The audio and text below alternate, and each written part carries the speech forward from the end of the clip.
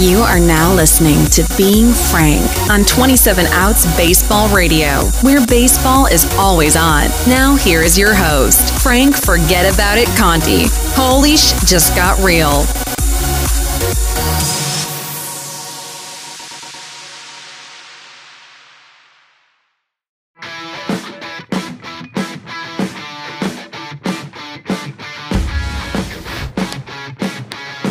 Gotta be kidding me, it's gone again! Severino has a 3-home run night. A 3-homer ball game. Have a night, Pedro, 3 home runs. Ground ball first, Davis has got it. Runner stays. Oh, mercy! How about that flip? The Ravens are gonna come calling for Chris Davis. I think this is a flea flicker. Check this out. Whoop. All my years, it's the first time I've ever seen this. Fly ball. Deep right field. Back it goes. It is caught by Santander. What a play! He throws back to first. Mancini stretches. It's a double play. That ball in the air to center field. Going back, power alley. Hayes there, up. And he does it again. Willie Mays Hayes goes to the wall, hauls it in. He has got a highlight reel of his own for 2019. And a 2-2 swinging a line drive towards the hole. Diving stop by Richie Martin. He gets up and throws, and he got him! He got him at first base. What a play by Martin. Wilkerson is in a save situation. He just looks comfortable out there. And 2 away. 1-2 delivery on the way. Pujols waiting on it. That's shallow center field. It's Santander, and they got it! And Wilkerson gets the save in 16 innings. The Orioles' secret weapon earns the save. There it goes! Way back! And the Orioles are going to walk it off! Ruiz comes through! Rio Ruiz hits a walk-off home run out of the flag court, and the Orioles win 8-7. Gonna go for 3. Here's Gardner's throw. It's gonna be a triple. 1-1 is ripped in the right field. He's trying for 2. Here's the throw in, and he is safe at second base. A head first slide. Puts it high in the air. Deep to right field. Goodbye! Home run! Swinging a line drive to right field. That is in there for a base hit. And VR has done it. He has hit for the cycle. Ball in the air to center field. That ball's hit deep, going back at the wall, up, and a great catch! Austin Hayes robs him of a home run, and Guerrero takes his cap off and raises it high, saluting Hayes. Oh my gosh, that was awesome. Outstanding defensive play by Austin Hayes. Oriole fans, there is your center fielder of the future.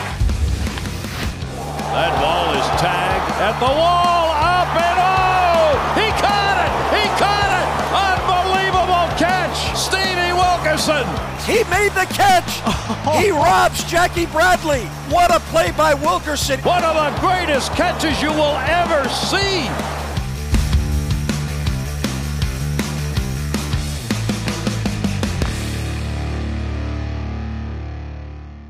And now it's time for Conti's Corner. Here's Frank Conti. How we doing? How we doing? How we doing?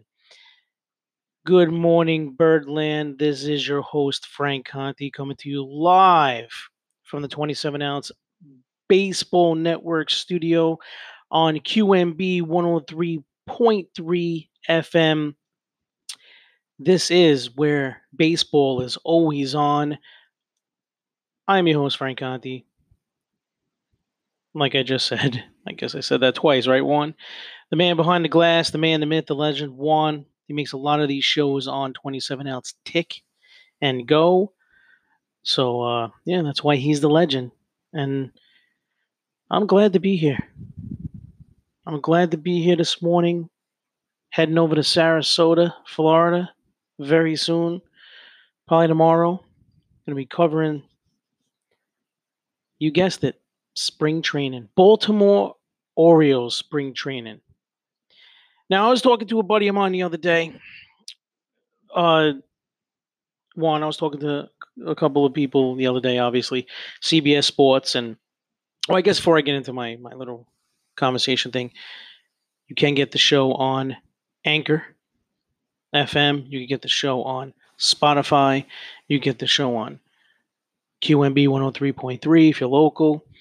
You can get the show on millions and trillions of other places, radio.com, all over the place. Stitcher. We get the show on a million platforms, a couple of CBS Sports radio stations also. Most of the shows on 27 Ounce Baseball Radio Network. There's a Met show, there's a Cardinal show, there's a Brave show, there's a Blue Jays show, there's this show. There's a million shows, and they're adding shows all the time. Almost every major league team is eventually going to be on here with the show, and then there's also a major league show, there's a fantasy baseball show, there's a minor league baseball show. So there's a ton of shows on this network, and it's where baseball's always on. So now that the bills are all paid, let's get into what I was about to say. I was about to say that I was talking to a buddy, Juan, and he asked me, he said, Frank, you cover the Baltimore Orioles now. And I noticed in your track record you covered teams that weren't great when you started with them. Right? You way back when you were with the Royals when they weren't good. Then you were with the Marlins, then the Rays, the Twins, now the Orioles. You also dabbled with the Mets for a little bit when they weren't too good. How do you pump yourself up going into a spring training when you know your team is, unless they well overachieve, is not going to contend? I told him I'm a different character than a lot of other people. First of all, I love the game of baseball. Doesn't matter if you're going to contend or if you're not. I think baseball is all about making memories. When you're a young kid, you show up at that ballpark with your father, your grandfather, your uncle. Doesn't matter, right? Your mother. Doesn't matter. You walk out on that concourse and you see that field. They're watering down the infield. The grass is cool. It's like cut and checkers and stuff like that. And you just hear the sounds. You smell the food. You smell the field. Then you go get your hot dog, your soda, your pretzel, peanuts or Cracker Jacks, whichever one you normally get. You sit down. You have your hat on. You have your glove with you. You have your program. I mean, they used to give the programs, and then you could buy like the big books. You sit down, and the game starts, and national anthem, and the noises, and the fans, and the cheering, and the crack of the bat, and just enjoying that can never be taken away from you. It doesn't matter the outcome of the game. If your team wins, great. You're getting hyped. Yeah, everyone. Yeah, it highlights. It's the whipped cream and cherry. But the ice cream, people don't go to an ice cream shop and get whipped cream and cherry by itself. I mean, maybe some people might, but I mean, I doubt it. You go for the ice cream, and that's what the ice cream is. The whipped cream and cherry on top of the ice cream for free, and a lot of it is the win. So it's all about memory. So to me, when you love the game, you love the game. And I love minor league baseball. My passion came when I started scouting. When I first started scouting was because I scouted young players. I scouted players that weren't even signed. Then I scouted minor league players for trades and other things. And that's how I fell in love with the game, the purity of the game. And then working with those teams that use their farm system a lot, the Rays, the Marlins, the Twins. I mean, can you pick any three other teams that use their farm system that much? So, and that the league benefits off their farm system. The Marlins trade a lot of people. Rays have traded some people, even the Twins. But you take that into an account, and then you start. When you show up, you start seeing players that you scouted. You put, a lot of work into that, in your notes and everything, and you're excited to see them. And everybody's optimistic this time of the year. And when I say people are optimistic, don't get me wrong, Birdland. Don't get me wrong. I'm not saying that you're optimistic that you're going to win a World Series. There's only 3 teams in baseball, maybe 4 teams in baseball that right now going into spring training can hope for a World Series, right? Maybe 4 tops, definitely 2. Like the Dodgers and Yankees could hope for a World Series right now, right? Like them, if you had to put money right now, this second, someone has a gun to your head, hopefully not, and they say, "Hey, vote on the World Series teams." I would say the Dodgers and Yankees, right? It'll be the safe bet. I mean, you're not going to win too much money on those odds. You have to put down a lot of money. And then I would say the third team, I would really pick the Minnesota Twins as my third team. I mean, you look at that National League landscape right now. I mean, the Braves, are they a clear-cut favorite, the Braves? Are they? I mean, they're not bad. I mean, I would say that they're the second favorite in the National League. If their pitching holds up, I think they're okay. I mean, but if they come in second place to the Mets or the Phillies, are you shocked? Are you shocked? Especially if the Mets going hard after Lindor. I mean, oof. Where'd this come from?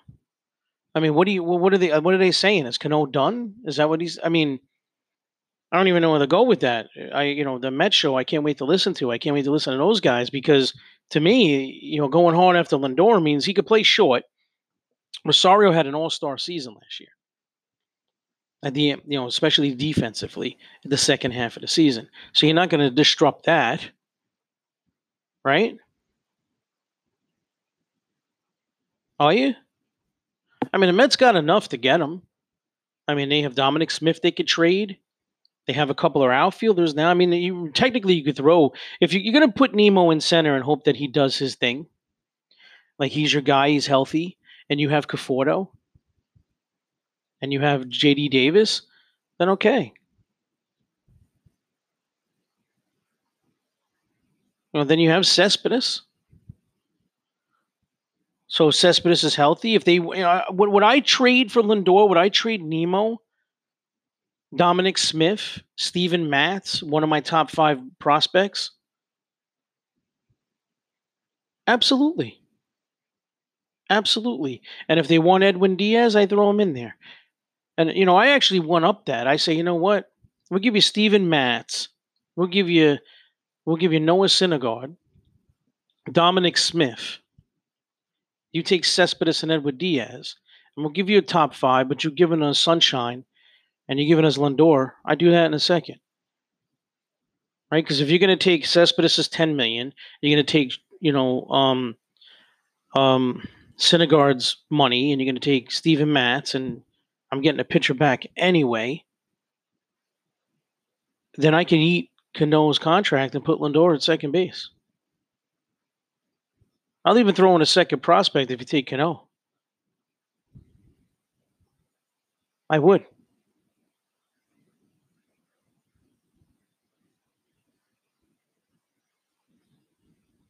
Or I give them J.D. Davis instead of Nemo. J.D. Davis, two great pitchers, Dominic Smith, and a prospect, and you take Edwin Diaz and Cano? Absolutely. 110% for those 2 guys. 110%. But this is not a Met show or anything like that. But I could see the Mets winning that division. So I mean, the Braves clear-cut favorite. Who's in the Central was the clear-cut favorite? I mean, I love the Reds. I want the Reds to win that division, but who's a clear-cut favorite in that division? The Cardinals haven't done much. The Cubs, whatever. The Brewers, I don't think, have enough going on. Honestly. Honestly.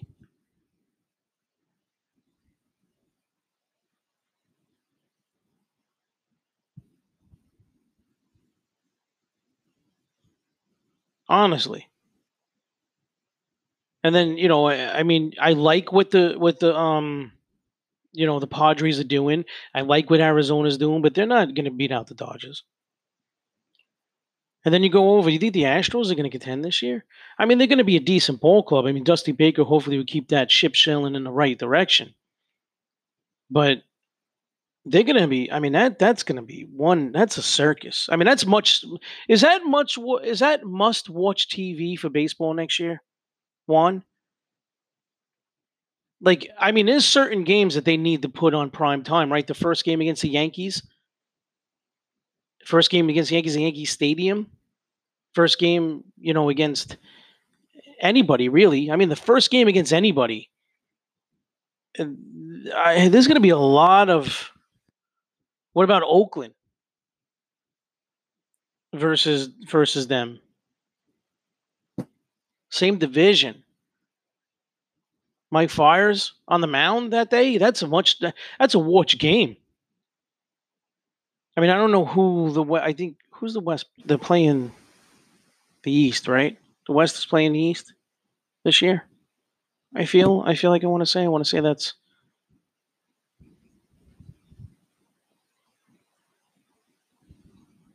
No, the Central. So what? I don't know. Whatever it is, it is. So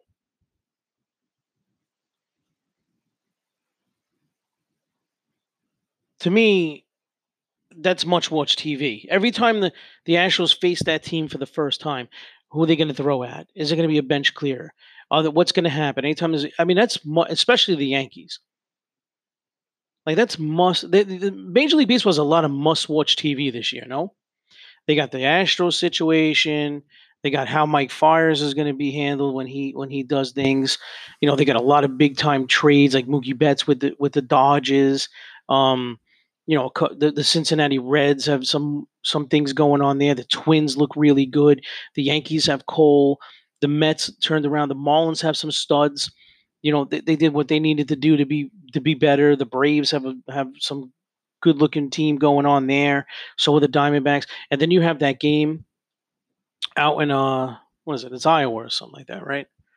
Yeah, Iowa over there in the Field of Dreams game, which is the White Sox versus the Yankees. So, yeah, I mean, that's going to be huge.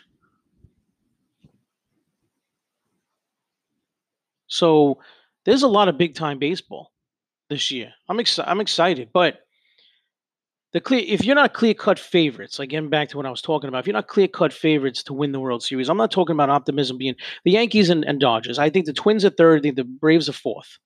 And after that, it could be anybody. It could be, I'm not even going into anybody else. I mean, those are the teams, right?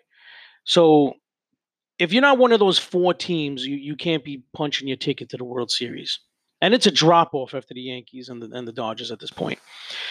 When I say optimistic, I'm optimistic about the future, optimistic about you're not as worse as what you think you're going to be this year. The Baltimore Orioles are not going to be a pushover team this year. You're not going to walk into Cameron Yards and beat them 9-2. It's not going to happen. Okay, they're not going to come into your stadium and lose, 11-4. That's not going to happen. Okay, they're going to be competitive. They're going to be in almost every game. Every team gets blown out. Every team gets shut out. Every team blows out. Every team shuts out. Right? That's just it matters how many. You ain't going to get 4 games in a row where you're losing 11-0. The Baltimore Orioles. No, they have a very competitive lineup. They have some great things to look forward for the future, and they have a future pitching staff that's going to be disgusting, and the relieving staff isn't that bad. And they have some guys floating around that could really make it. And if anybody takes it to the next step, this team's going to overachieve. Now, the Red Sox, that's a team you need to look at and say that the Baltimore Orioles can actually end up in front of. And I'm not lying to you. Like, this is not out of the ordinary. Like, this is not. You tell me, besides Devers and Bogarts, why the Red Sox are a better team than the Baltimore Orioles. You tell me this, because I want to know. I want to know. Because I don't see it.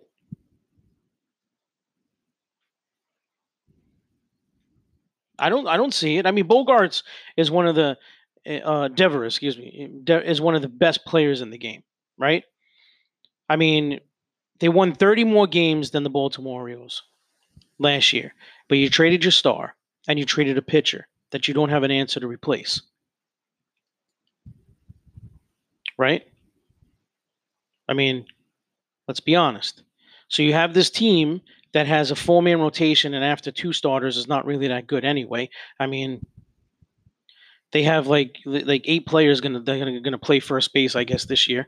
I mean, is that a recipe for success? Because I don't think it is. I don't think it is. I mean, right now you have Marlin playing first base, right? And I think Crumlin could be the same. Excuse me, Matt Castleback. Not Matt. I'm looking at the Boston Red Sox team here, but Matt Castle I think can be just as good as Mitch Marlin, if not better. He has a higher ceiling than Mitch Marlin, so that to me is already, and Chris Davis, I will get into him later. I'm just using the number 4 prospect, Baltimore Orioles, big dog. I like him a lot. I think you should start at first base. He's a top prospect at that position, and I think right there you write it off. Second base, they got him beat.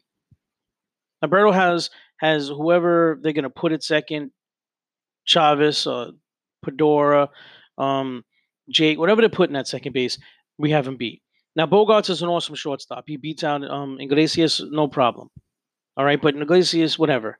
At third base, Devers is probably one of the best up-and-coming players in all of baseball. But Luis, to me, I cannot wait for this kid to play a full season at third base. Rio Luis. I love this kid's bat, and you're going to like it also. So it's not a pushover.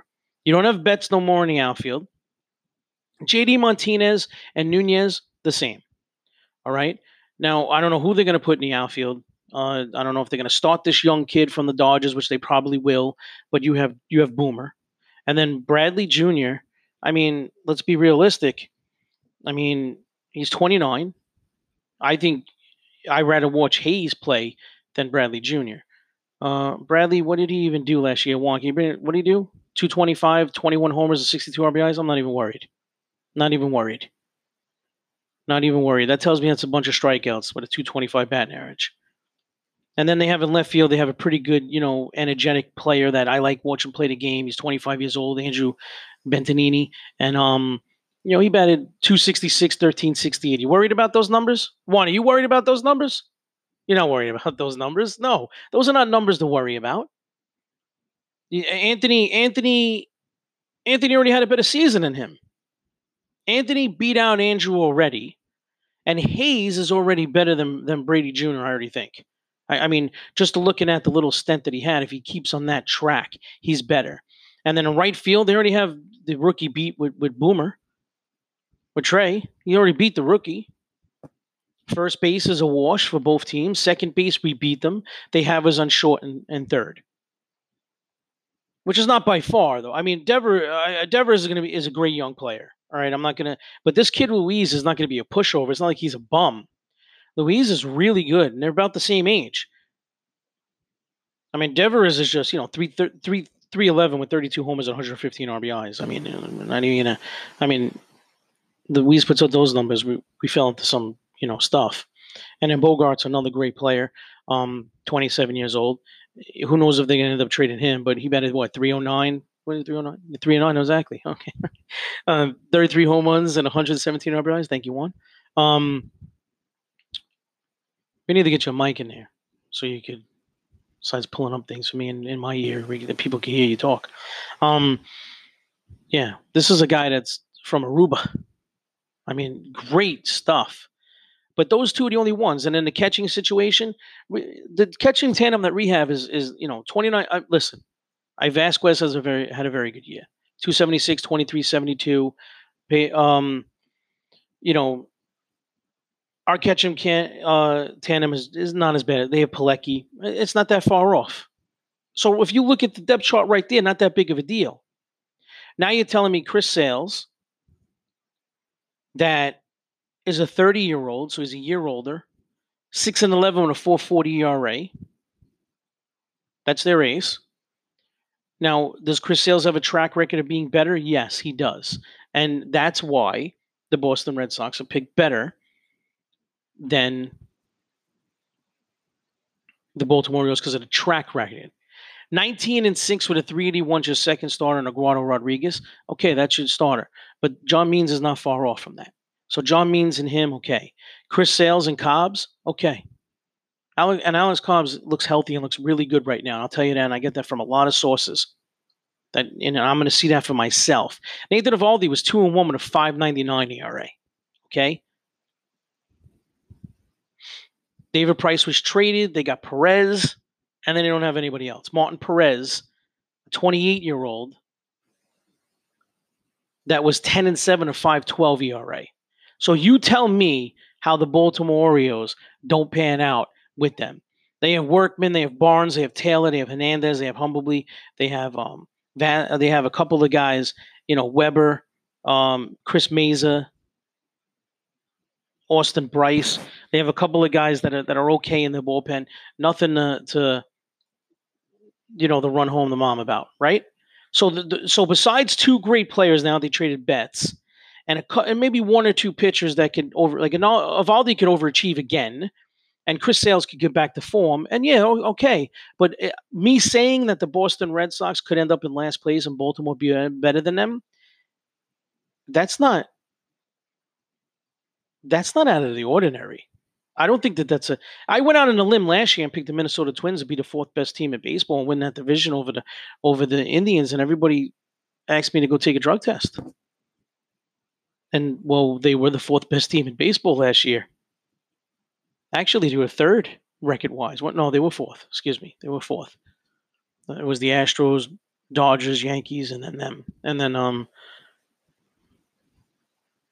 it was the Braves.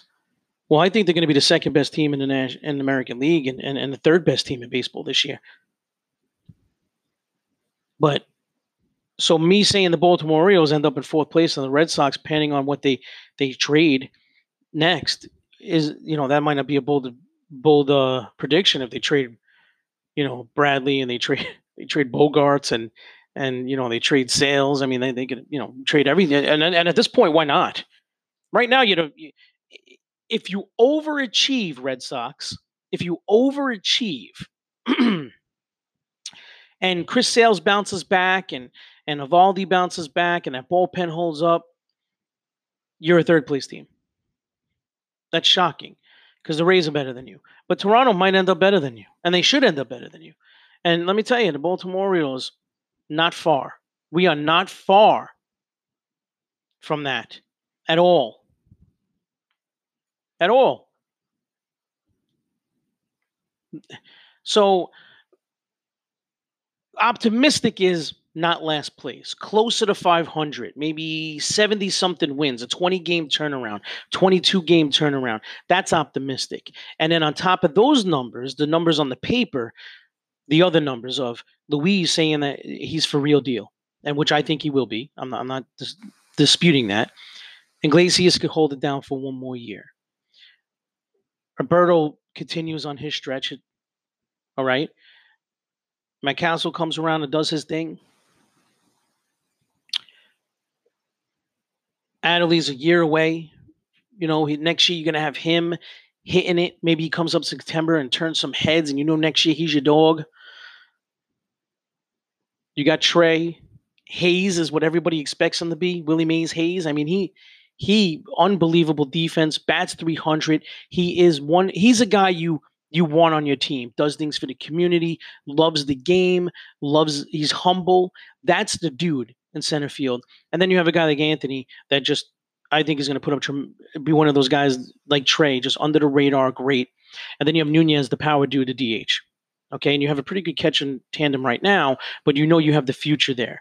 And you have your other future. You have Diaz, another future outfielder from Cuba that's unbelievable. They got from the Dodgers in the Manny trade.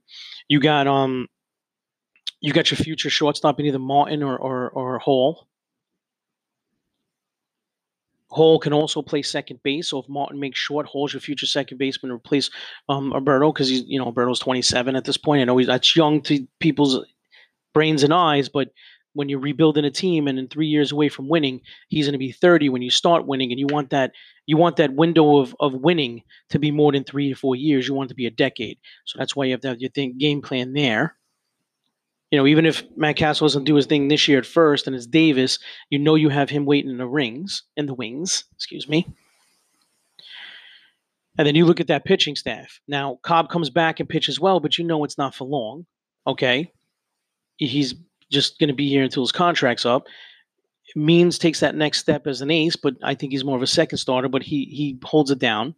Archer's not bad. So you have 3 guys go on a mound every day and keep you in a ball game.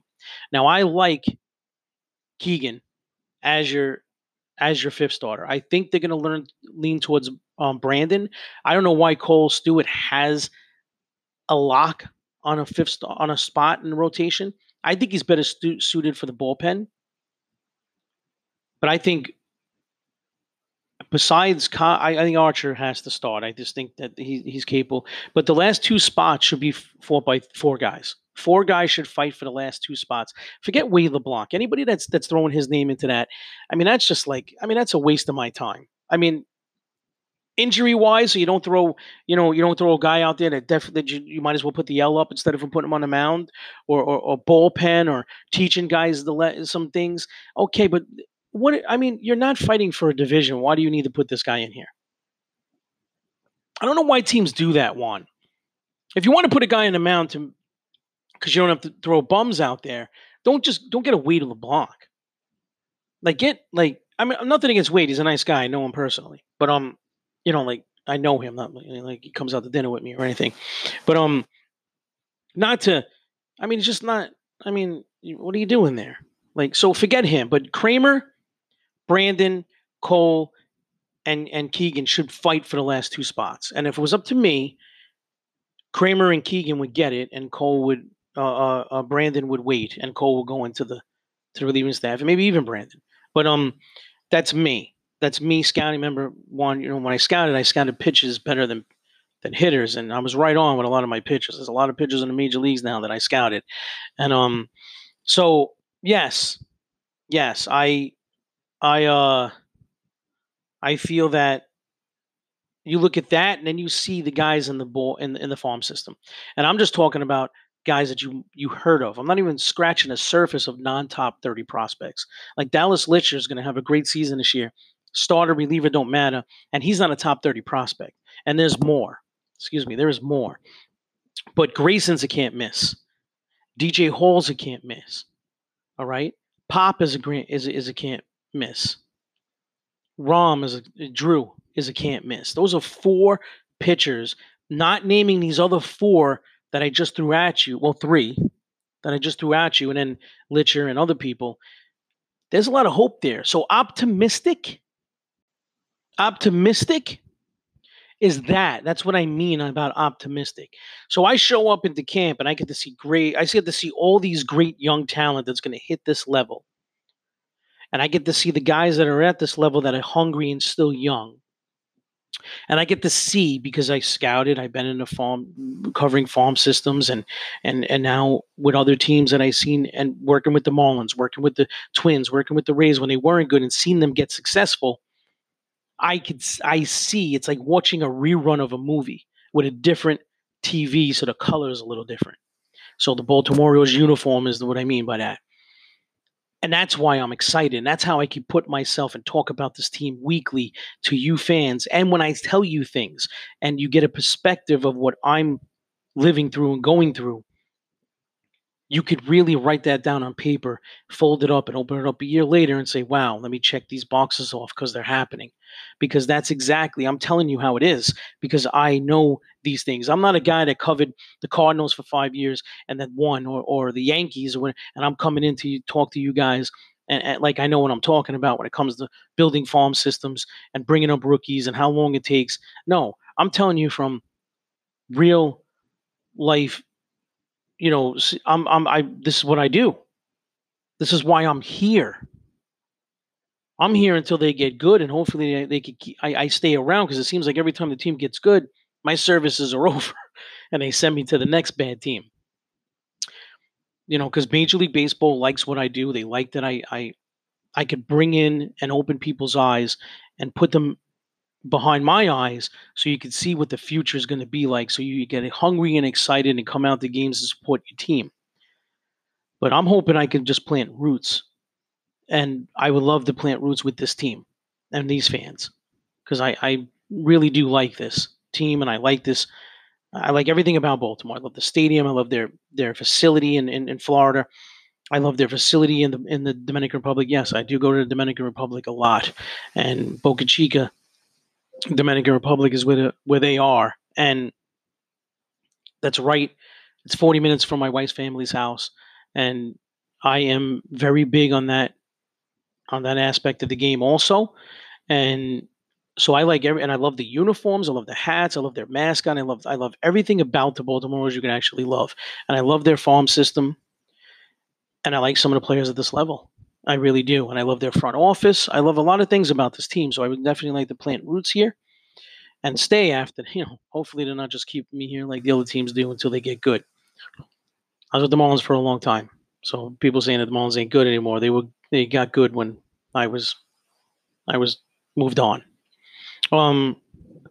Anyway, with that said, I'm telling you, when I tell you things like this, I can see it. So that's why I'm excited. I told that person, my buddy, hey, that's why I'm excited.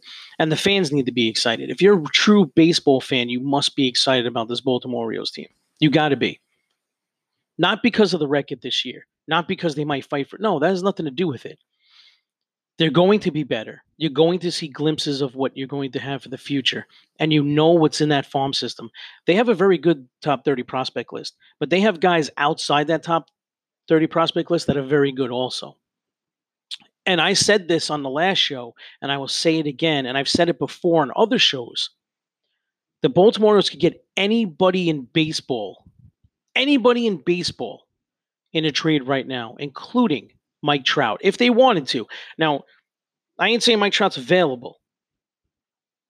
But if he was, first of all, Mike Trout would demand like 9 players back, respectively. He has a long-term contract. He's the best player in the game. And whatever you sign Mike Trout, you can sign Mike Trout to $1 billion and you'll make your money back in 3 years. If he was a free agent right now, you could sign him for $900 million and you'll make your money back in 3 years. On endorsements, on primetime channels, on jersey sales, on ticket sales, on everything. On everything. You make your money back.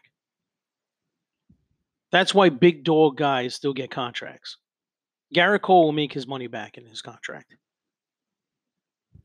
He might even make his money back this year. Because now Yankee fans think they're invincible and they're going to win a World Series. We play the games because we don't give out trophies, what's on paper. But whatever. Machado will make his money back in San Diego. Okay? Bryce Harper is going to make his money back in 2 years on the Phillies. They probably made half his contract back last year. If they contended, they probably would have made most of his contract back. If you're a contender and you sign a stud, not your homegrown stud like Chris Davis, they didn't make their money back on Chris Davis. They might have made most of it back, but not all of it, and they're not going to make all of it. But if they would have went out and signed Harper, they would have got Betts and signed them. They would make Mookie Betts' $300-something million contract back if they contend. They'll make most of it back right away, because fans are going to want to see him play in their uniform. But if they contend, you'll make it even more back if you're relevant. That's why the big studs get contracts still. And the other guys are not getting them. And pitchers obviously get contracts because that's the name of the game and everybody needs pitching. It's supply and demand. But you have to understand that they could get anybody, including Mike Trout. Now, you don't trade Mike Trout if you're the Angels because you make money. Now, owners ain't in this for the hell of it. It's not. I mean, some owners might. I mean, I can't answer for every owner, right? I mean, some owners might be like, "Hey, this is my hobby, and everybody spends money on their hobby, so I'm going to just spend money on this baseball team, and I don't care if I win." Okay, that's cool. I don't know, but it is a business to 90% of these guys, 98% of these guys, and they do want a return value. And if you are a team that can't get out of the shadow of the Dodgers, and you can't win because you have the Yankees and all these people in your divisions, and well, your divisions, but your league, but you have a Mike Trout. You sign Mike Trout because you make money off Mike Trout while you're trying to figure out how to win. Now, if the Angels want to win and overtake the Astros, you trade Mike Trout for 9 people. Okay, you trade him. You don't, and you trade Rendon right now. You just signed them for 4 people, and now you have 13 new people, and then you might be able to trade 1 or 2, and you will have you would get now 18 new people, major league ready or right around major league ready, to refill your team for the future. Yes, absolutely, but they could. The Baltimore Orioles get anybody they want. Will they have to get rid of some of that farm system? Yes, but they could get anybody. They could call up them. They could get Lindor. There's no doubt in my mind they can't get Lindor. You're telling me if they putting Diaz in right field and trading Boomer, trading one of these top pitchers,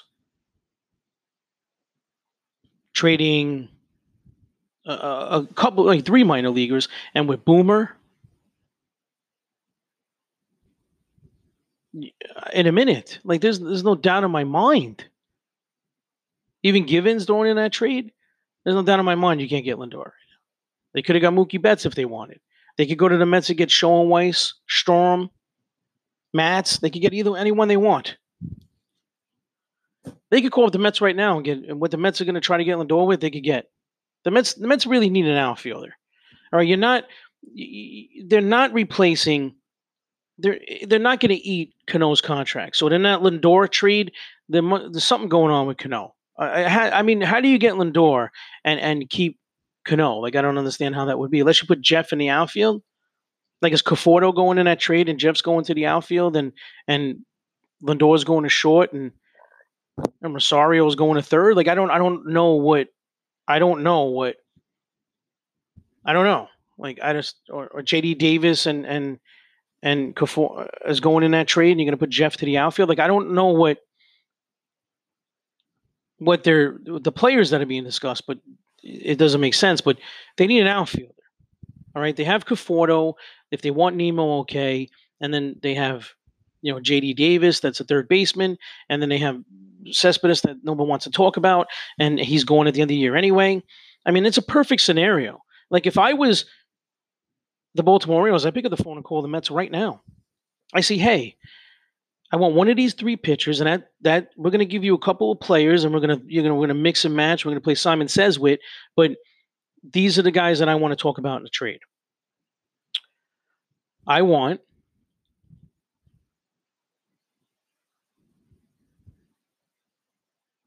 either Steven Matz and I want Dominic Smith, right? That's what I want. Steven Matz, Dominic Smith. Or I want Syndergaard and Dominic Smith. Or I want Marcus Stroman or Dominic Smith. Either one. Either one of those 3.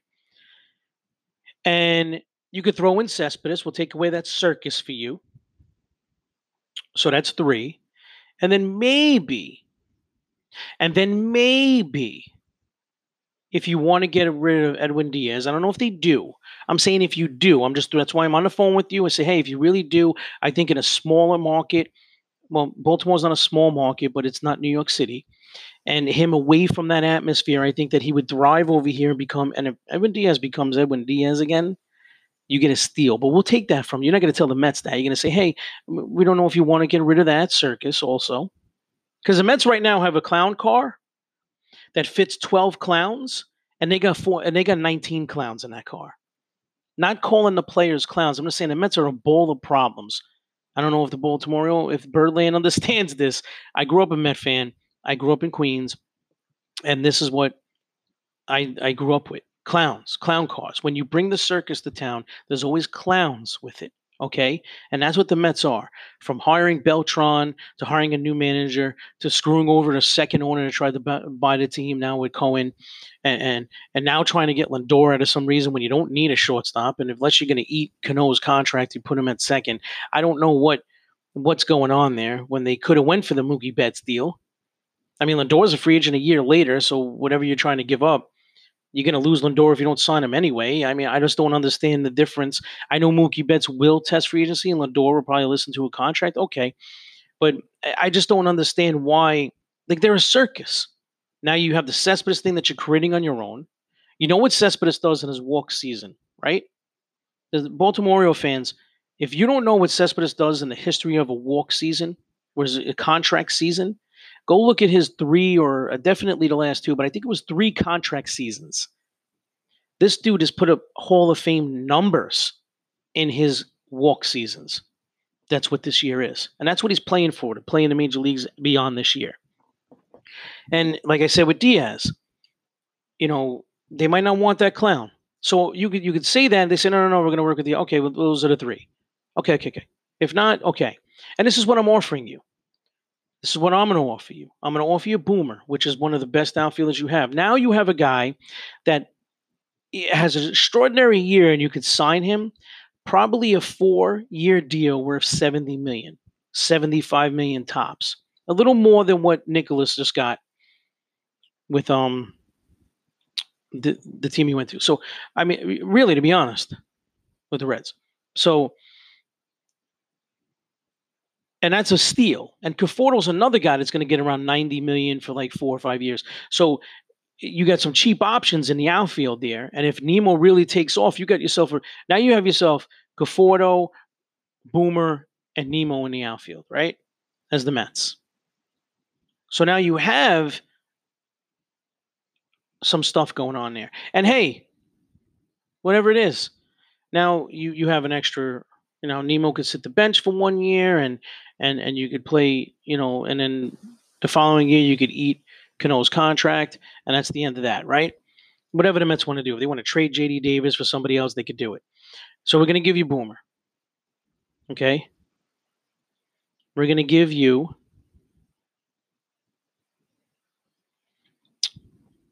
Hall. We're going to give you Hall, second baseman. Okay?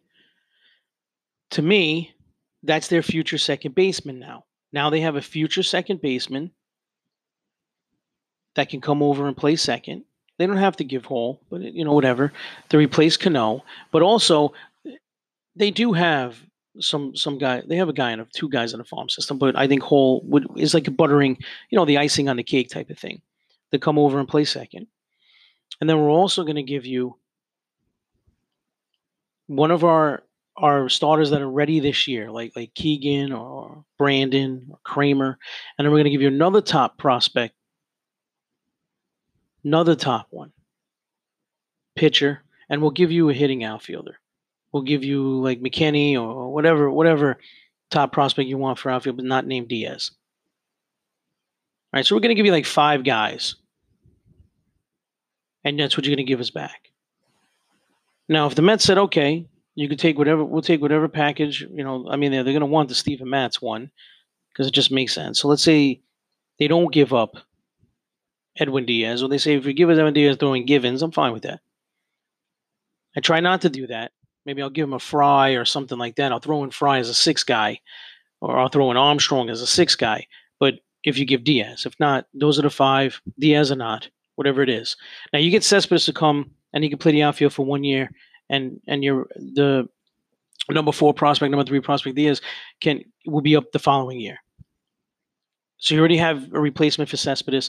He's here for 1 year. Cespedes will make that lineup pretty good. In the middle of that lineup on a walk season, he's going to make it pretty good. Okay?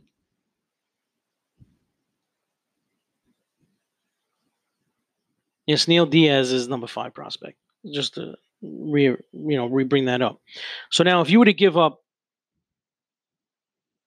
Dean Kramer, number 8 prospect to the Mets, and you would give up I don't know. I mean, McKenna, an outfielder, and you would give up someone like Brandon, 21 prospect. I think McKenna is like a number 13. And you give up Hall.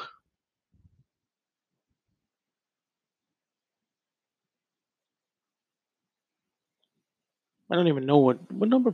Adam Hall, number 14, and then you give a Boomer. Those, I mean, those guys. So you're giving up, you're giving up some good players to the Mets, and it's future.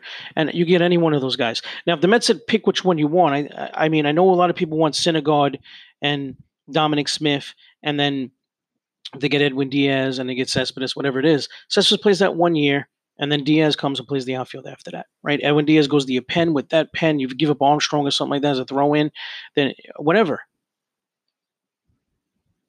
That makes that pen even better. And he's young, and if he bounces back, you got a gift there. And then also, you have a starter that's going to come in with your other 3 starters and give you that's going to be 4 starters that could go out and win every day. And then you could have whoever you want to be that 5th starter at that point. Like you could, keep Cole Stewart for 1 year, and then next year you bring up DJ Hall and you're good to go. And then the year after you move Archer out of there. Well, you have Cobb that goes, and you bring in Grayson. And you're good to go. You're good to go. Now, I know people want that Syndergaard one, but Marcus Stroman would be the better scenario. When you play sign cheaper, he's done it in this division and in this league. So if you have him, Diaz, and then you get Cespedes for the 1 year, and then you have the other Diaz, in the outfield, and Steele Diaz come up and replace the other, play Cespedes, and then you have Dominic Smith.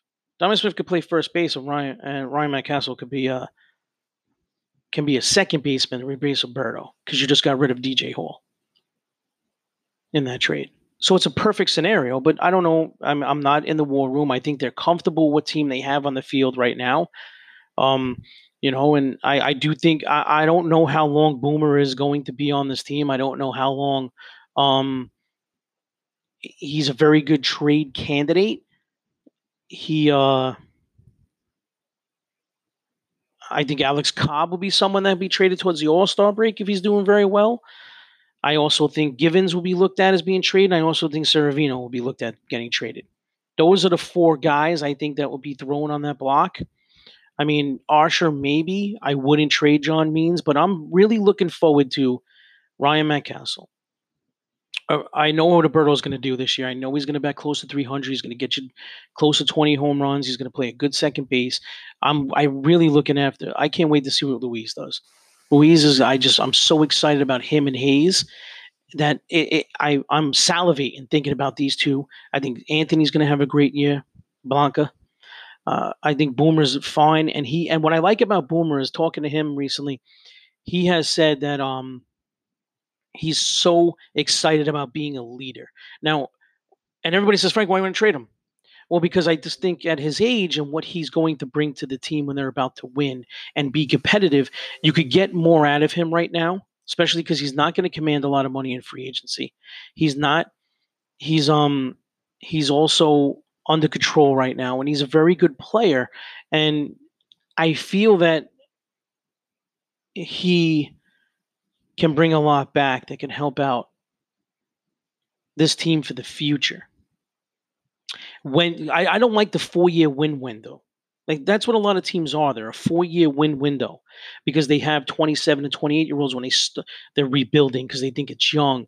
And then when they're ready to win, they're 32 and they're only good for 2 or 3 years. And then they have to replace them somehow and they take a back seat.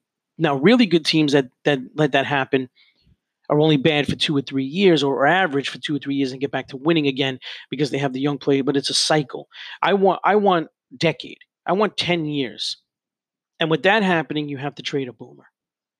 But he is the type of guy you like Hayes. And I mean, this is a great, talented team. Even Chris Davis not being good is great to have around your ball club. Now, this is a 26-man roster. You could keep Davis on your bench and mentor and DH here and there, play first here and there, pinch hit here and there. Yes, absolutely. I just think that they need to look at the guys that are going to get them where they need to get them to. And they have 3 starters that can keep them in games. Cole Stewart is, but I like Keegan. But I think Brandon should have an opportunity, and he won't with Cole Stewart as a starter. I think Stewart's better fit for the bullpen. I like Givens. I like Harvey. I like Castro. I like Fry. I like Phillips. And I like Armstrong. Those are 6. That leaves one spot for Beaver, Rucker, Dylan Tate, Hess. That leaves spots for them, including Cole Stewart. I understand that maybe they don't want 2 rookie starters at the back end of the rotation. Okay. I think Keegan's going to end up being better than Brandon. I think they can start Brandon, see what they have, move him to the pen if something goes wrong, and then bring up Keegan. I just think Keegan's going to be really good. And I think that, because Cole Stewart's going to be what he is, a high 4 ERA, 5th starter, as a 4th starter.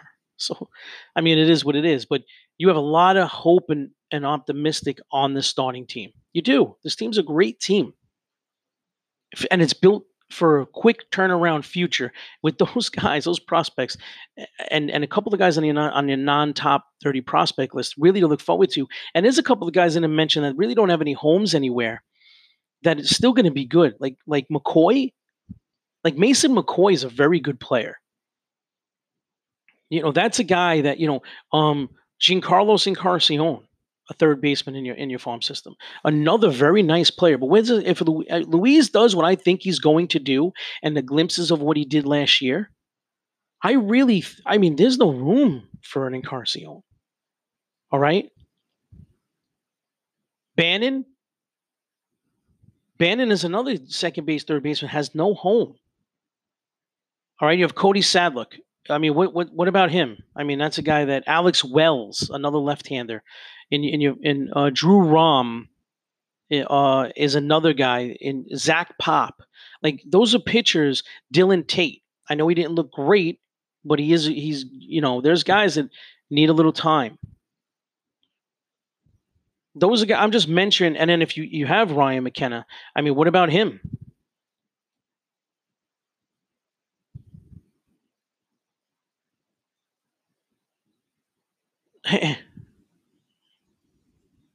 I'm just throwing names out there.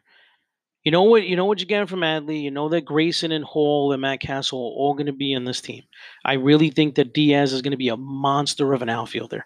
Hayes. So you got your top 6. All right. I don't know why Kramer is not being even thinked about in the rotation, but I even think he's better than Brandon. Keegan, another left-hander I love, and then you have Brandon at that point. You have Sadlick that, you have Drew Rom, but he's younger. I know Brandon's the oldest out of the bunch, so they're going to give him a shot. Okay, that's fine. There is so much great talent in this farm system of the Orioles, but what they have on the field also, that's why I'm so excited about this season, and I'm hoping the fans' eyes are open on what they have here. I know there's a lot of people laughing and joking about, things like that, but there is so much. And listen, you only have 2 more years of Chris Davis. So whatever they do with Chris Davis, 2 more years. I do think next year they will definitely eat his contract, especially if he has a bummer year this year, which he's probably going to have. And if he doesn't, great, because then that means you're even better. But most likely it's going to be a bummer year, and they're going to eat his contract. So you have Matt Castle starting at first base either that year. All right. But there's only, besides 3 guys, and catching, obviously, you already have a replacement for. You have a first baseman replacement. So there's only 2 guys that you actually have a replacement for every position. You have it for Boomer, which is Diaz. You have it for Roberto, which is Hall. You have it for Iglesias, which is Martin. You have for first base, which is Matt Castle. And you have for catcher and Adley. Everybody else is young. Sant is 25. Louise is 25. Hayes is 23. Means is 25. And you got all that young pitching. And you have young relieving. So I'm at a point where I'm so excited. Nunez is 25 years old also, the DH. I mean, I'm just ecstatic of what this team could do and what they could do in the trading. Now, if they're overachieving and around third place because their pitching's holding up, they have the farm system to go out and pick up some people. They also have guys waiting in the wings for the future so they could build a dynasty. It easily could be done. And Baltimore was a great team for a long time. They always have hitting. They always were a little below in the pitching aspect, but they don't, in their farm system, that's the turnaround. they actually have great pitching in their farm system. And it's going to be a fun season, Birdland. It's going to be a fun season. Your Orioles are really going to be better than what you think, and that's why it's optimistic. Now, the only team that really can't be optimistic in all of baseball is Detroit. I mean, they don't have a great farm system. They don't have a great team on the field. They have like 2 or 3 guys they could probably trade, and it's not for a boatload of people.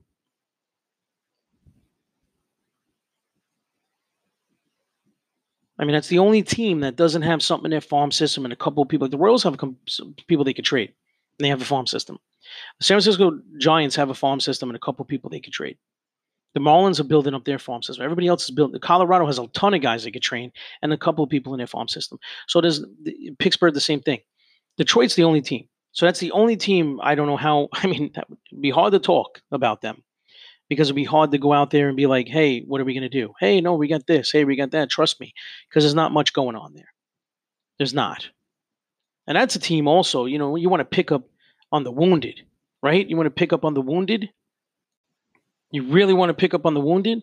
That's a team that you could probably, you know, you call them up. Probably you can make a nice trade with them. I mean, they're willing to do anything at this point because that team doesn't know what they're doing. I mean, they don't have nothing going on for them.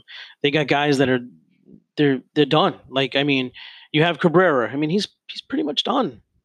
He's pretty much done, right? And so let's just look at this team now. They have a couple. You know, I mean, there's nothing to win a division. Like they have some guys that with the other guys can probably do something, but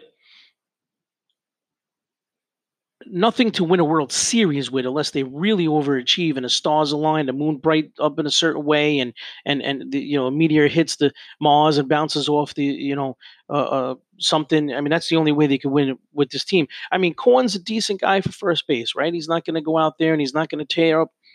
You know, I mean, he's just decent. I mean, he's a 30-year-old player. He's not going to be there when if they turn this team around. But 25 home runs, 78 RBIs, and a 253, he's decent. He's decent. All right. Scoop is another guy. You guys know. I mean, he played with the Twins. I mean, 23 homers, 59 RBIs, and a 256. Okay, he hit some home runs. All right. We feel good about it. All right, whatever. Nico Goodman is a guy I knew personally when I was covering the Twins. I interviewed him many times. I always knew he would be a great player. He could play a ton of positions. He's not great, but this is your shortstop. Now, on a team like the Yankees, like the Dodgers, like, you know, the Twins or something, you put a shortstop like this out here, you know, 248, 12, 45, and 12 stolen bases. I mean, he gets, you know, 200 at bats. He probably puts up a little bit more numbers at 27. All right, I'm fine with that. I'm fine with that, but not on this team. And then you got Lugo at third. He's a 25-year-old. This is a guy that hit, you know, 245 with 6 and 26. He's young. He's from the Dominican Republic. We'll see what he does. But, I mean, if that's what you're banking on right now, I mean, you know, and then you have Victor Reyes in the outfield, the 25-year-old. He had 3 homers, 25 RBIs, and a 304 batting average. I mean, do I know what he's going to give me this year? I don't. Jacoby Jones is another guy, you know, in their outfield, 235, 11, and 26 with 7 stolen bases. Is that, you know, that's what I'm writing my team off on. And then you got Christian Stewart, 26-year-old. I mean, he had 10 homers, 40 RBIs, and a 233 batting average. I mean, that's what they're, you know. And then they have a backup catcher that's their starter, a guy that's been Austin Romeo, that has been a backup catcher, and he batted 281 with 8 homers and 34 RBIs and 228 at bats. All right, so he's going to platoon with someone, and right now he looks like your best hitter part time. And then you got Miguel Cabrera, the guy that's an MVP. Guy that's a triple crown. He's 36 years old, and this is what I mean about 36-year-olds, 34-year-olds, 35-year-olds. He had 500 at bats last year. It was 120, 130 at bats from a full season. He only batted 282 with 12 homers and 59 RBIs. All right, because it's done. No matter how good you are, when you get to 34, you decline. It's very rare. So who on this starting team? I mean, you know what you got to Scoop. You know how old he is. You know Nico Goodman is not going to be that much higher than anybody else. Korn's what he is at 30 years old. You know, you're not going to get on for Cabrera. Victor Reyes could surprise you. Yeah, he could. Jacoby Jones get a little bit better. Right? A little bit better. Stewart, I'm not too sold on him. Romine is a platoon catcher, so you got Lugo and Reyes that you're really looking at doing something, right? Like those are your big dogs, hoping that they take it to the next level. Maybe Jacoby Jones steps up a tiny bit, right? That's what you're looking at. Now, I mean, I know you have 23-year-old Des Cameron that can eventually play the outfield. He's a big time draft pick that you want to do big things with. So maybe he could come out there, and if Jacoby Jones steps up a little, Reyes plays good, you have a three-man outfield, and you have Lugo, and you have Nico Goodman, but you need the other side of the infield and a DH. I mean, the relieving staff is a relieving staff. I mean, they got Farmer, they got Soto, they got Garcias, they got Jimenez. They're okay, but their starting rotation, Boyd is like the biggest trade piece they have. He's 29 years old, lefty. So, you're not going to get a boatload of stuff for him. And he was 9-12 with a 4.56 ERA. And that's your dog. That's your big dog. So, I mean, you got Zinnemann. He's 33 years old. Has he pitched full seasons? I mean, he had 23 starts last year. He didn't even pitch a full season. He was 1-13 with a 6.91 ERA. That's your second starter. I mean, that's their second starter. And then they got Spencer Turnbull. I mean, he was 3-17 with a 4.61 ERA. I mean, could he get better? Oh, maybe. Ian Nova is starting. Is he still? I mean, how old is he? 40? Oh, he's turning 33. But I mean, this is a guy that was probably your best pitcher at this point. 11-12 with a 4.72 ERA, just as good as Boyd. And you got Norris that's bounced around the league left and right. Daniel Norris. I mean, he's 20s. I'm sorry. I was thinking about Bud Norris. He was 3-13 with a 4.49 ERA. I like Fulmer. I think Michael Fulmer. I like him. He's a 26-year-old. He's a big dog. He's a hard thrower. He was 3-12 with a 4.69 ERA. I mean, I like him. He's somebody that I would actually like on my team. But I mean, that is your. And then they got a 25-year-old that looks like he's 60. And he's a lefty, and he's 1-4 with a 4.86 ERA, and Tyler Alexander. That's their pitching staff to go with that type of hitting. This team's going to lose like 120 games, 115 games, easy. But the reason why I'm bringing them up is that's where the optimistic, like you get the optimistic is hopefully Reyes takes the next level, and Lugo is really those guys. Maybe Jones steps up a little, and then like Fulmer and Turnbull, the young pitchers, and Norris take the next step. And then you could start building around that. I don't know who you're going to trade, but you could build around that. And you lose Cabrera's contract, and maybe Des Cameron does good and they have a nice little outfield, and they could build on that. That's what I'm trying to say. But what I meant about picking on the prey, on the dead is, being a vulture, Baltimore could come over here and be like, hey, what do you want for Boyd? What do you want for Fulmer? It's a 26-year-old. I mean, I don't think Baltimore needs pitching, especially for that aspect, because Fulmer is going to be good in another year. He'll be good on a certain team. Boyd's 29, so it's not a big deal. So they don't really need things like that. So, it's more like relieving, and again, I like Rom and Pop. Those guys are going to be relievers. But a guy like Buck Farmer, 6-6 with a 3.72 ERA, 73 games, 67 innings, 73 strikeouts at 28 years old. That's a guy I want. That's a guy I would say, hey, what do you want? We could give you some of our young players that are not going to be on this team for a guy like that. 25-year-old Joe Jimenez. I know he had 9 saves, 59 innings, 82 strikeouts at 59 innings. And his ERA was a little high, but he's 25 years old. So, I mean, those two guys in that rotation, in that relieving staff, I would say, hey, what do you want? Throw in Fulmer, maybe, because I feel more about Fulmer than I do for Cole Stewart. And we'll give you 3 minor leaguers and maybe throw in somebody else at a certain level. And that's what I mean by picking on the dead, because if this was a team that was close, they wouldn't trade an Jimenez or a Farmer. But, but they're not. So that's something that, I would look at. Plus, we have Cumberland in the farm system, a catcher that they need a future catcher. We have guys that could obviously DH. You got, Boomer would be great to send over. I hate to send them over to Death Valley. That's what it is right now. But that's what I'm saying. Like, that's why Baltimore can go out and get anybody, and they can pick off some prey, and Detroit would be a perfect opportunity to go over and make a trade with them, because they won't care who they trade with right now. But Baltimore's that much better than these teams. And that's what I'm trying to say about their farm system is so much more elite. And because if you had the Baltimore farm system with this team, let's just take the Baltimore farm system, move it over to Detroit. So now corn, after you have Ryan Mountcastle that'll play first. At second, you have someone like, after Scoop is done, you have Hall. Nico Grubman's fine at short, but you do have Richie Martin. Lugo and Ruiz could end up being like the same exact player. I have a little more hope in Ruiz because he has the numbers to back it up. Lugo played less games, but he looks pretty good. You have Reyes in the outfield right now. Let's say but you would have Diaz, you would have McKenna, you have Jones, and you have Cameron. So I mean, there's some stuffs there, and then you have someone like Adley to play to play catcher, excuse me, and then you have guys, like anybody that could come up and DH at this point that they have in the farm system. And then you have pitching staff, like they have Boyd, they have Turnbow, they have Norris, they have Fulmer. They have three pitchers that could do something, but then you have a guy like Grayson, DJ Hall, Kramer, Brandon, Keegan, you have Rom, you have Pop. Some of those guys go over to that relieving staff. They go with Jimenez and Farmer and Soto. Gregory Soto, a 24-year-old lefty that struck out 45 guys in 57 innings. Anyway, he's from the Dominican Republic. His ERA wasn't great. But you take those guys and add them to the guys that they have here. Like, that's a good team now. You see what I'm saying? When you build the farm system, that's a good team. And that's why Baltimore isn't a good situation. That's what I'm trying to make you guys feel.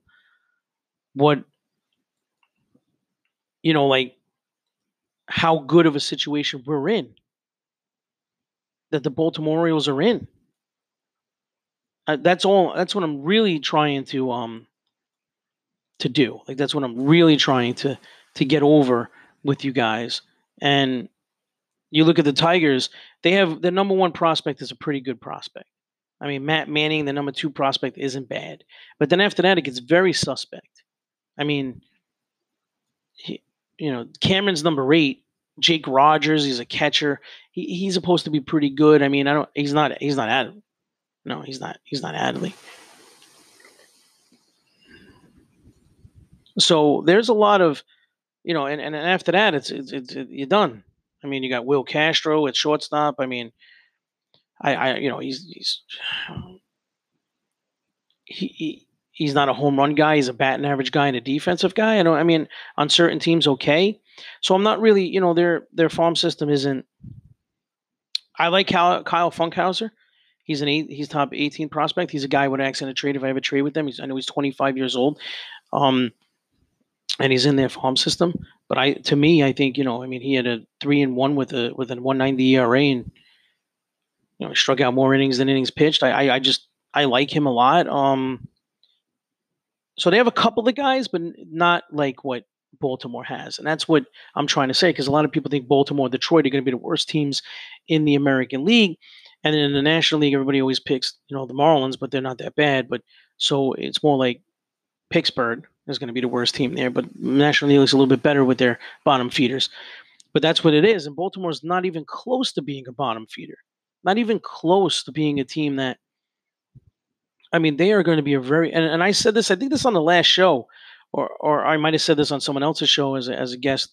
But if you look at where these teams are, like obviously Detroit, Kansas City, I think Seattle, depending on what happens in Boston, I really do think Boston can end up worse than Baltimore. And then if you look at the National League, I think that they're kind of with the Marlins. I think they could end up better than them, pending.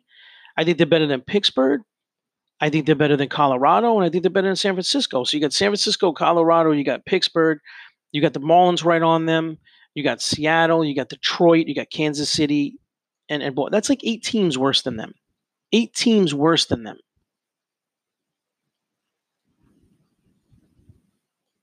So they're not as bad as I'm telling you it's going to be.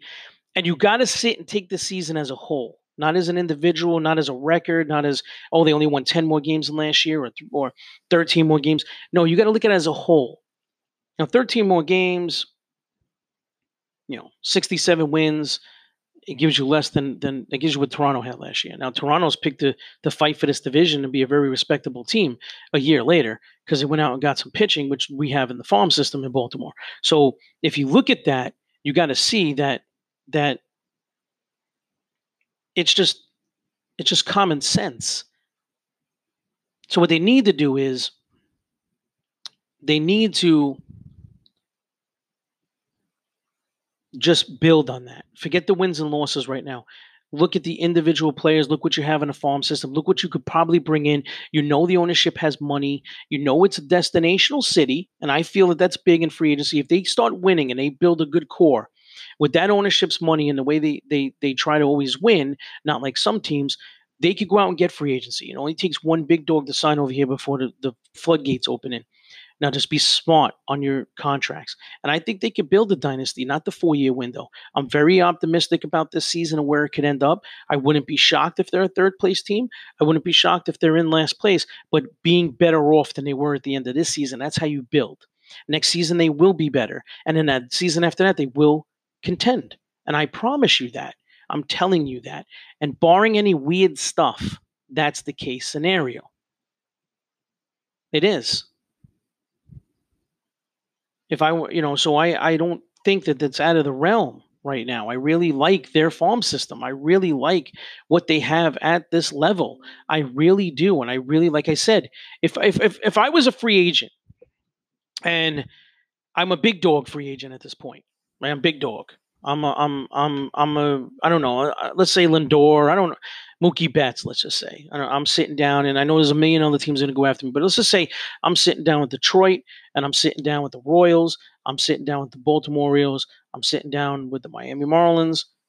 And let's just say that.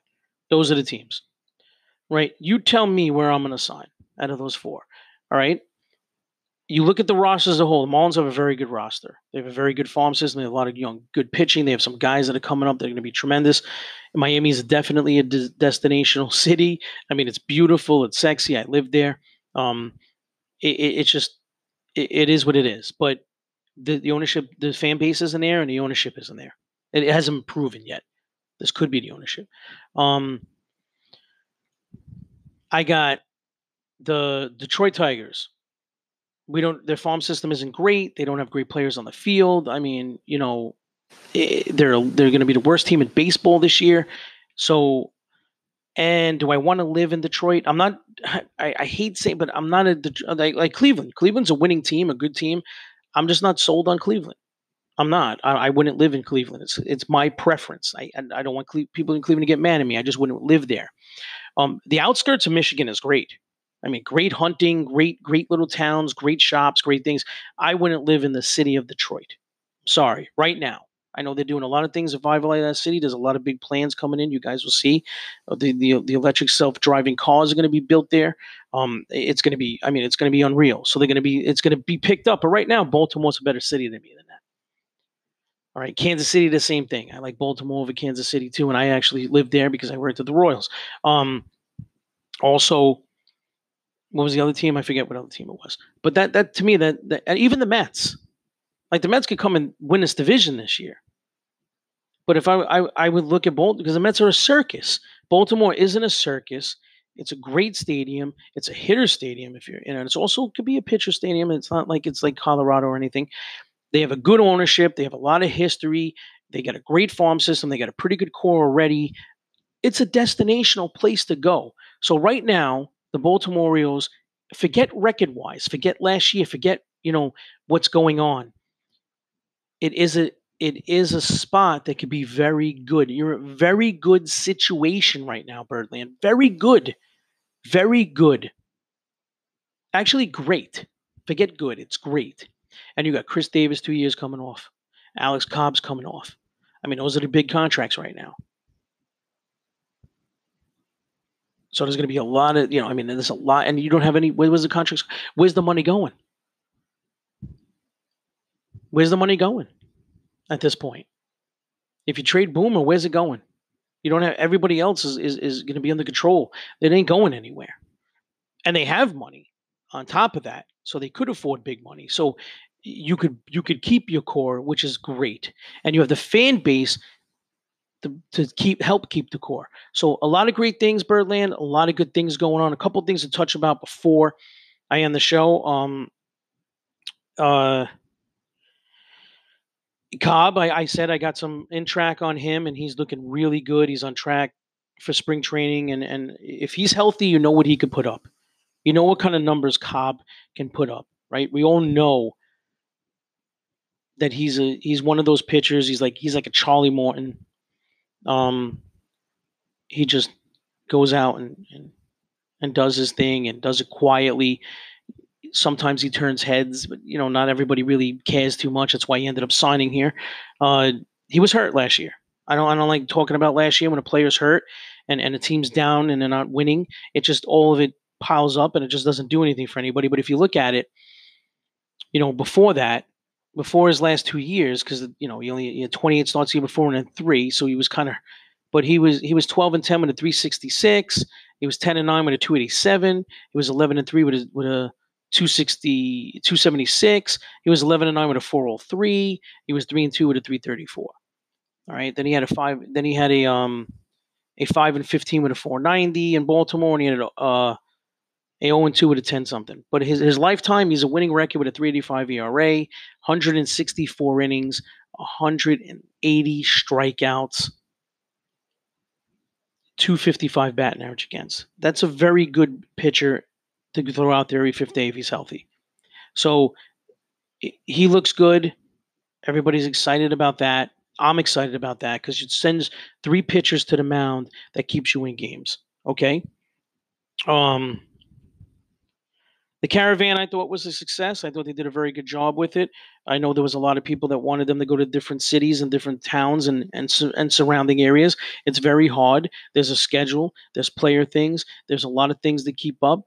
And, you can't totally blame that on the team. But I think it was a success. I'm looking forward to a lot of other things with this team. Like I said, there's a lot. There's a lot of good things going on.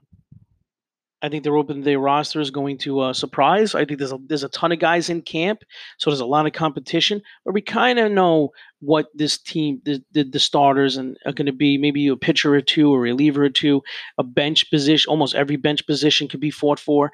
Can someone surprise and start? Can Adderley start the season with the team? Probably not, but you never know. Ryan Mountcastle can obviously start at first, and Davis could be on the bench. Okay, so there's going to be a lot of things to look at that way.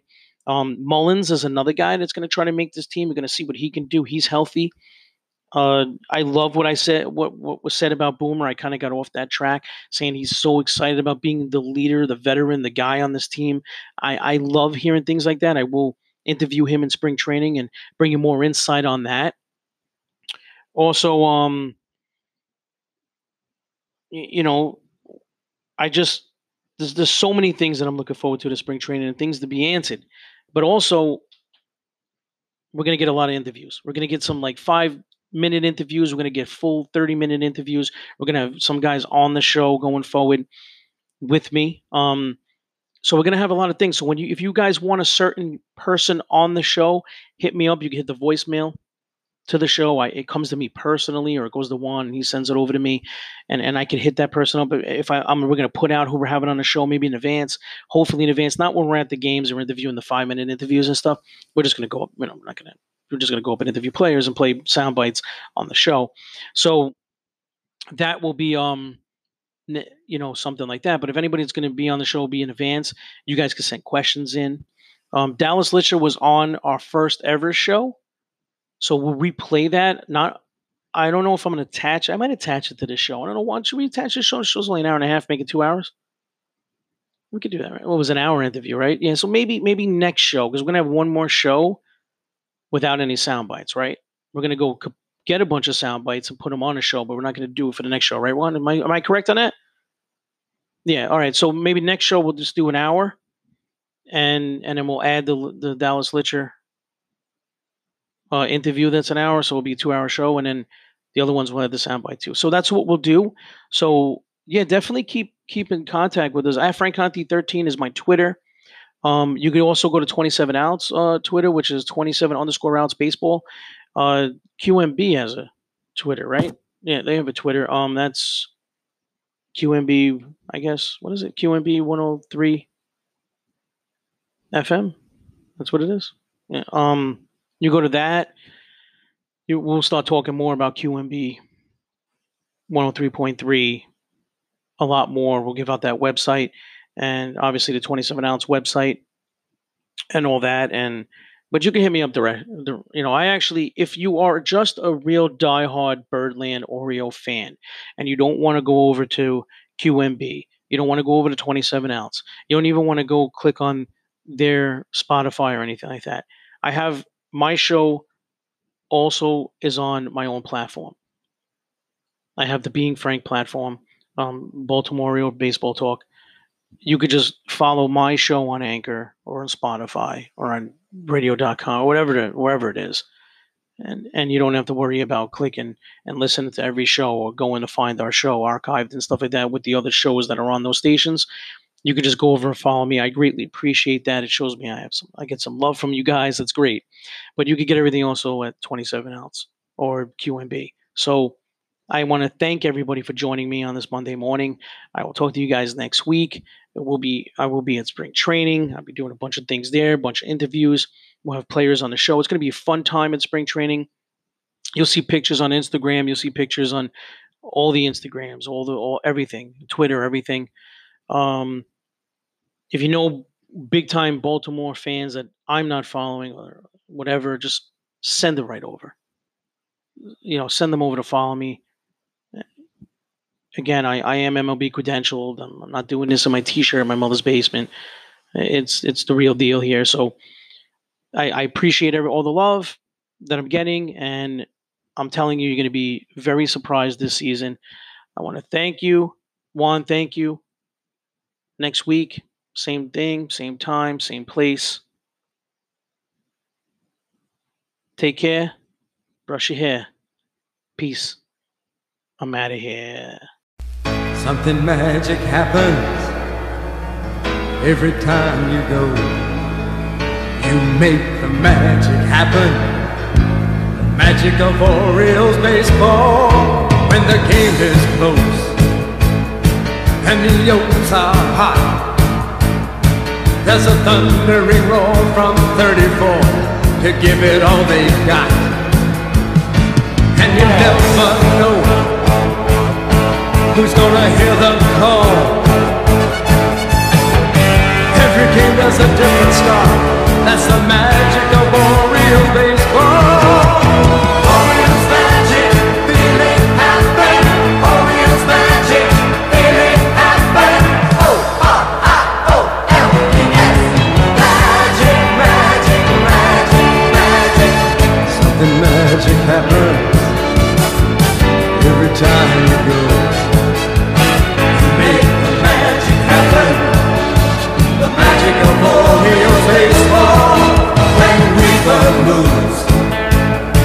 When we score the runs, nothing could be more exciting, nothing could be more fun. There's a love affair between you and the team. You're the reason we win, and you know what the magic means. Orioles magic, feel it happen. Orioles magic, feel it happen. Orioles magic, feel it happen. Orioles magic, feel it happen. O-R-I-O-L-E-S. Magic, magic, magic, magic. Orioles magic, feel it happen. Magic, magic, magic, magic. Something magic happens.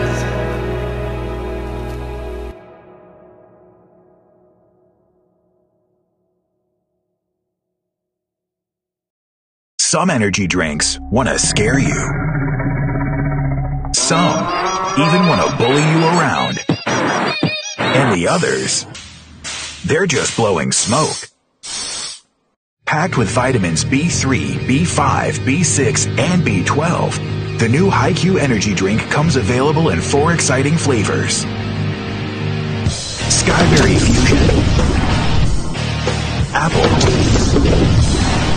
Coconut Fruit Punch, and Lemon Lime. Natural caffeine, no preservatives, no crash, no bull. HiQ Energy Drink. Wings are for birds.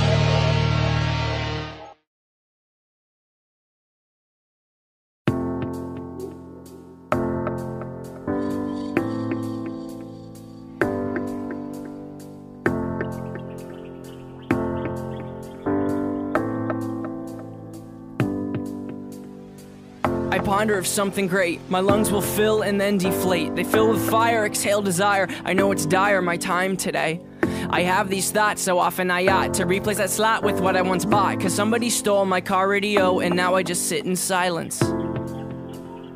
Sometimes quiet is violent. I find it hard to hide it. My pride is no longer inside. It's on my sleeve, my skin will scream, reminding me of who I killed inside my dream. I hate this car that I'm driving. There's no hiding for me. I'm forced to deal with what I feel. There is no distraction to mask what is real. I could pull the steering wheel. I have these thoughts so often I ought to replace that slot with what I once bought. Cause somebody stole my car radio and now I just sit in silence.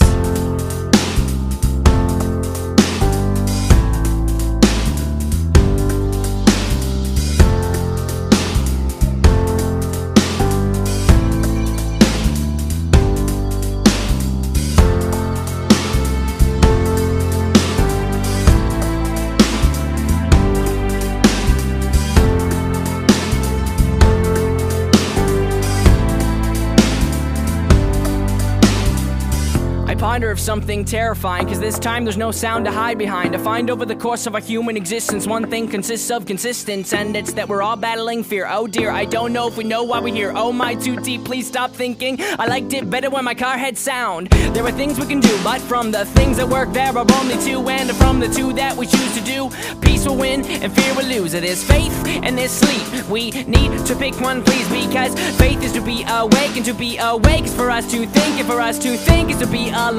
And I will try with every rhyme to come across like I am dying to let you know you need to try to think. I have these thoughts so often I ought to replace that slot with what I once bought. Cause somebody stole my car radio and now I just sit in silence.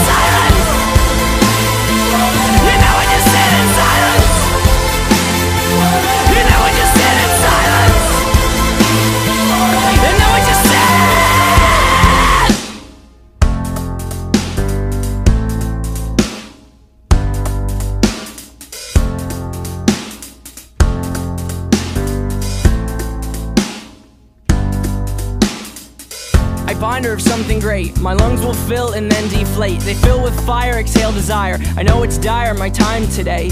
I have these thoughts so often I ought to replace that slot with what I once bought. Cause somebody stole my car radio and now I just sit in silence.